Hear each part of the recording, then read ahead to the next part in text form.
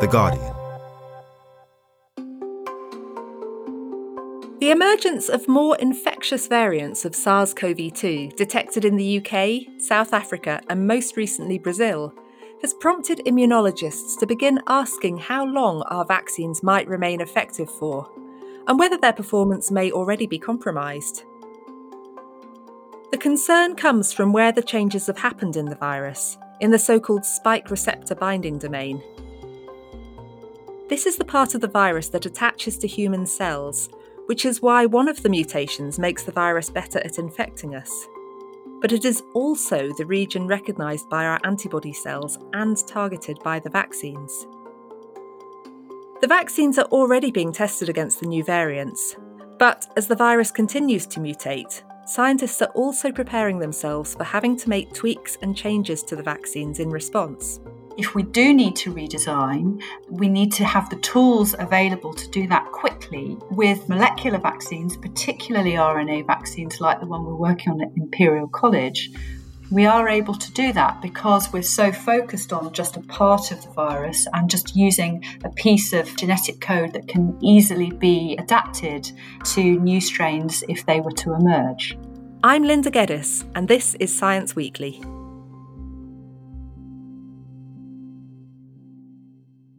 Last week on the podcast, we explored the science behind the new COVID variants, asking how mutations arise and how they're being monitored. If you haven't heard these, do go back and take a listen. The discussions got us thinking, if a strain emerges that is immune to our vaccines or reduces their efficacy, what do we do? I called in on an expert. My name is Dr. Katrina Pollock. I'm a Senior Clinical Research Fellow in Vaccinology at Imperial College London, and I am running the clinical trials of COVID vaccines at Imperial. So Katrina, the emergence of new variants of COVID-19, which behave a little differently to the ones we've previously seen, has raised this question of how long it might be before a variant appears that's immune to our vaccines and how we might respond if that happens. But before we get into that, it would be really great if you could start off by just giving us a quick explanation of how the current vaccines we've got work. The programme for developing vaccines has been mostly focused on preventing severe disease. So the two things that we need to understand are SARS-CoV-2 is the virus which causes the infection, and COVID-19 is the disease. Now, there's lots of coronaviruses that circulate in the community, and the vast majority of them don't cause severe disease. So it is the disease that we see, unfortunately, which is the real problem with SARS-CoV-2 infection.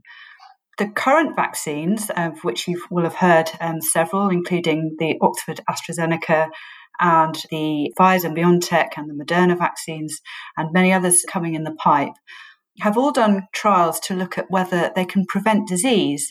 And what's very encouraging is that they can.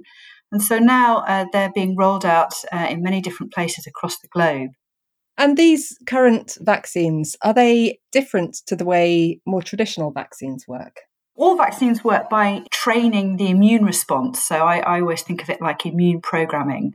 And once your immune system has had that training, then if you then come into contact with the infection, you're much more likely to be protected either from the infection or the disease that it causes.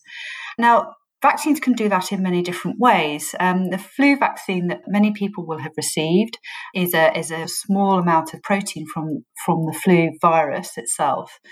Now, another way to do this, in order to get the immune system trained, is to actually make the body cells make the protein itself. And our cells are absolutely excellent at making protein. So that's a good way of solving the problem of designing vaccines. And that's what RNA vaccines do. So they use a small piece of code that our cells would be very familiar with and understand when it's injected. And that tells the cells to make a protein. And in this case, it's the spike protein from the coronavirus. The Pfizer-BioNTech vaccine and the Moderna vaccine use that approach. And there are also several other RNA vaccines we're working on this at Imperial College. Then there are designs of vaccines that do something similar but in a slightly different way, and that would include the Oxford AstraZeneca vaccine, which uses an adenovirus to get the code into the cells. How do viruses like influenza or possibly SARS-CoV-2 end up escaping vaccines? Or how do they become immune to the vaccine's protective effects? This is a dynamic between the host and the virus, which is essentially evolutionary. And because it happens so quickly, then we see the effects in the population or even in an individual very, very fast. And that's because viruses make new copies of themselves all the time. And that's what they do. They infect cells. They need the cells to help them make new copies of themselves. And then they make more copies. And the idea is that they then transmit between people. That is the basics of the virus life cycle. Normally, the virus, when it first occurs and it first comes into contact with the host, will occupy a niche, a part of the body where it can infect the cells and reproduce. However, if we then start to have an immune response against that virus, we might be able to stop it replicating altogether, stop it making new copies of itself. But sometimes what can happen is that we can't completely stop that process, but we do change the way the virus interacts with its host. And that puts pressure on the virus. And then those viruses that are most fit to deal with that pressure start to outgrow the competition. And that can happen within an individual. And then if it places some benefit for the virus to then be able to transmit to other people, then that virus can start to become more dominant in the community. And that's what we're seeing with COVID right at the moment. And there have been some questions about whether vaccines may not be fully effective against, say, this B1351 variant, which was first detected in South Africa. What do we know about that at the moment? There's two ways that we can really be concerned about new virus variants. And the first one, we now have clear evidence, and that is where we get changes in the proteins that the virus produces that change the way it interacts with its receptor, and therefore it's able to be transmitted more easily. And we know that from the B117 variant that we're now seeing a lot in the UK, that is exactly what's happening. That is slightly different from immune escape, from vaccine-induced immunity. And we don't know yet for certain if that is going to be a problem for these vaccines, but we do have to monitor it. We do know that there are variants that can escape the sort of antibodies that we produce to the wild-type infection. What we don't know yet is if that's going to have any meaningful effect for the pandemic. And it's possible it will, but also it's possible that it may not, and we need to monitor it very carefully. And just speaking more generally, how common is it for viruses to adapt to and evade vaccines? That depends very much on the virus. If we think about flu, it's very common. And the way that the virus interacts with its host is the thing that determines how easy it is to make a vaccine or how possible. If we think of HIV, for example, HIV is very, very good at evading host immunity. It has lots of different mechanisms that allow it to do that. And that means that it's been very, very difficult to develop a vaccine. But where we've been able to develop vaccines, it's not always the case that the virus can evade immunity. And we do know of one very obvious example, which is influenza, where it is able to change the proteins on its surface. And that means that we do have to vaccinate against different strains every year. Where do you think coronavirus sits on this spectrum? The virus itself doesn't have a particularly fast rate of mutation and much, much slower than a virus like HIV, for example. But what we're seeing is that there is so much transmission and there are so many cases all around the world that the virus is being placed under this huge pressure where there might be an immune response or a partial immune response to it. So I think what we're seeing is the effects of so many cases all at once, perhaps changing the virus's evolution maybe faster than we might have predicted. But we still don't know what that's going to mean for vaccine design or whether it will mean that we need to redesign in the future or not. If we do need to redesign, then we need to have the tools available to do that quickly. with these molecular vaccines, particularly RNA vaccines like the one we're working on at Imperial College, we are able to do that because we're so focused on just a part of the virus and just using a piece of genetic code that can easily be adapted to new strains if they were to emerge. How would you set about adapting a vaccine to a new variant or strain of virus? Can you talk me through what would happen in the case of an RNA vaccine if you were to make modifications to that? Yeah, so I use the example of the vaccine that we're working on at Imperial College with Professor Robin Shattuck and his group. So the way the vaccine is designed is it has a gene of interest and also an amplifying component, and that's the novel component that makes it different from, for example, the Pfizer, BioNTech or the Moderna vaccines, which don't amplify. They just give you one dose of the RNA. And that gene of interest in this case is the spike protein from the coronavirus from the wild type. So it's from the original sequence that was published back in 2020. The cells then express that protein, and you can make some modifications when you write the code in order to express the protein in a particular way. In this case, we know the spike protein is able to adopt more than one shape, and when it binds to the cell, it changes its shape, and we didn't want that to be expressed, that different shape to be expressed. So the protein is just fixed in the position it has when it's not trying to bind to the cell. That means that the kind of antibodies that you will then get against that protein will recognise that pre-fusion conformation.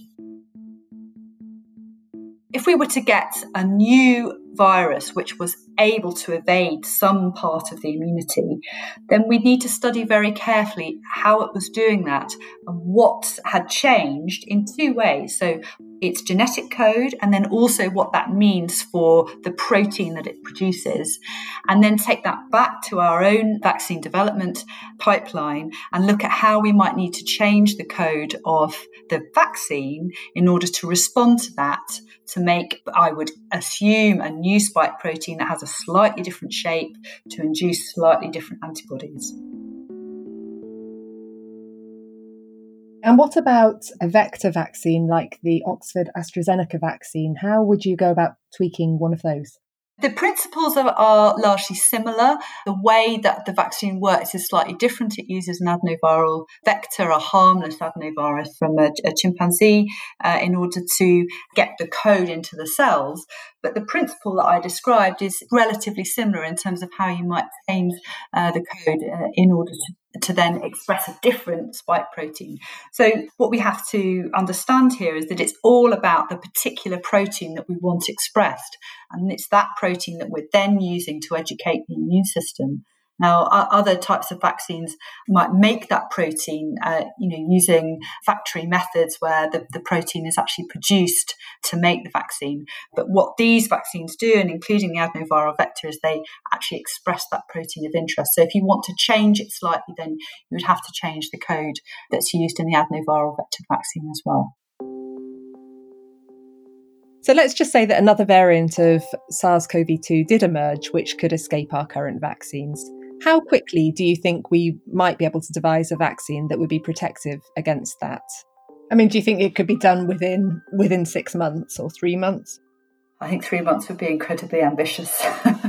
We've managed it within a year, haven't we, or just under. So the question is whether we could bring that down to 6 months, and the rate limiting step there I would be what the clinical trial requirements are. And that's going to be a question for the regulators. For flu vaccine, we are able to produce a new one every year because we know what the immune response to the vaccine is needed. And so we're very focused on that in order to produce new vaccines. And it may be that we can get to that point with SARS-CoV-2 if indeed we need to. And as I said, it's possible that we won't, but that's why we have to constantly monitor the virus. And is there any way to look ahead and start working on new versions of the vaccines preemptively? Yes, we can do that, and I think the majority of vaccine developers will be doing that, and we can do that by getting the new mutants and using them in the laboratory and seeing if serum from vaccinees is able to neutralise those new variants, and that's ongoing work at the moment. Yes, in with many different vaccine developers. Yeah. How likely do you think it is that we'll end up in a bit of a game of cat and mouse with this virus, where we do need to regularly update our vaccines like we do with flu? In the early stages of the pandemic, generally the consensus was this wasn't going to be a problem, or we couldn't be certain that it would be a problem. I'm now wondering if it might be. I don't think it's clear yet, and I can't say for certain. I am concerned about it. I think a lot of people are concerned about it, which is why we're monitoring it and also responding to it with our own work.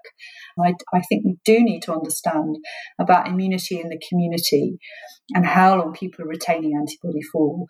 So I think there's a dual need to understand if you get neutralizing antibody, if you get antibody that's actually going to function and protect from disease, how long does that remain after you've been vaccinated? So that's the first question. So do we just need to keep boosting with the same vaccines that we're using now? And then the second question is, as you say, do we need to change the structure of the spike protein or introduce other proteins potentially to manage new variants? And I have to say, I don't know. I think it's very important that we are ready to respond to that if we need it. I've heard from many esteemed colleagues different opinions, and I think we are at the moment in the realm of expert opinion, and we're not going to know that until the vaccination programme is really underway and we started to get some idea of the impact that it's having. Thank you so much for your time, Katrina. We really appreciate it. Sure, no problem.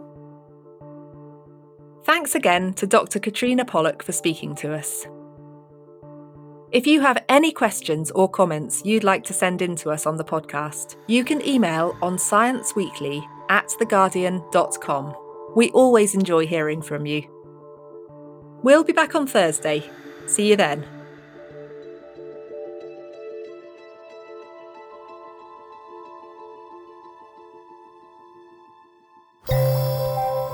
For more great podcasts from The Guardian, just go to theguardian.com/podcasts.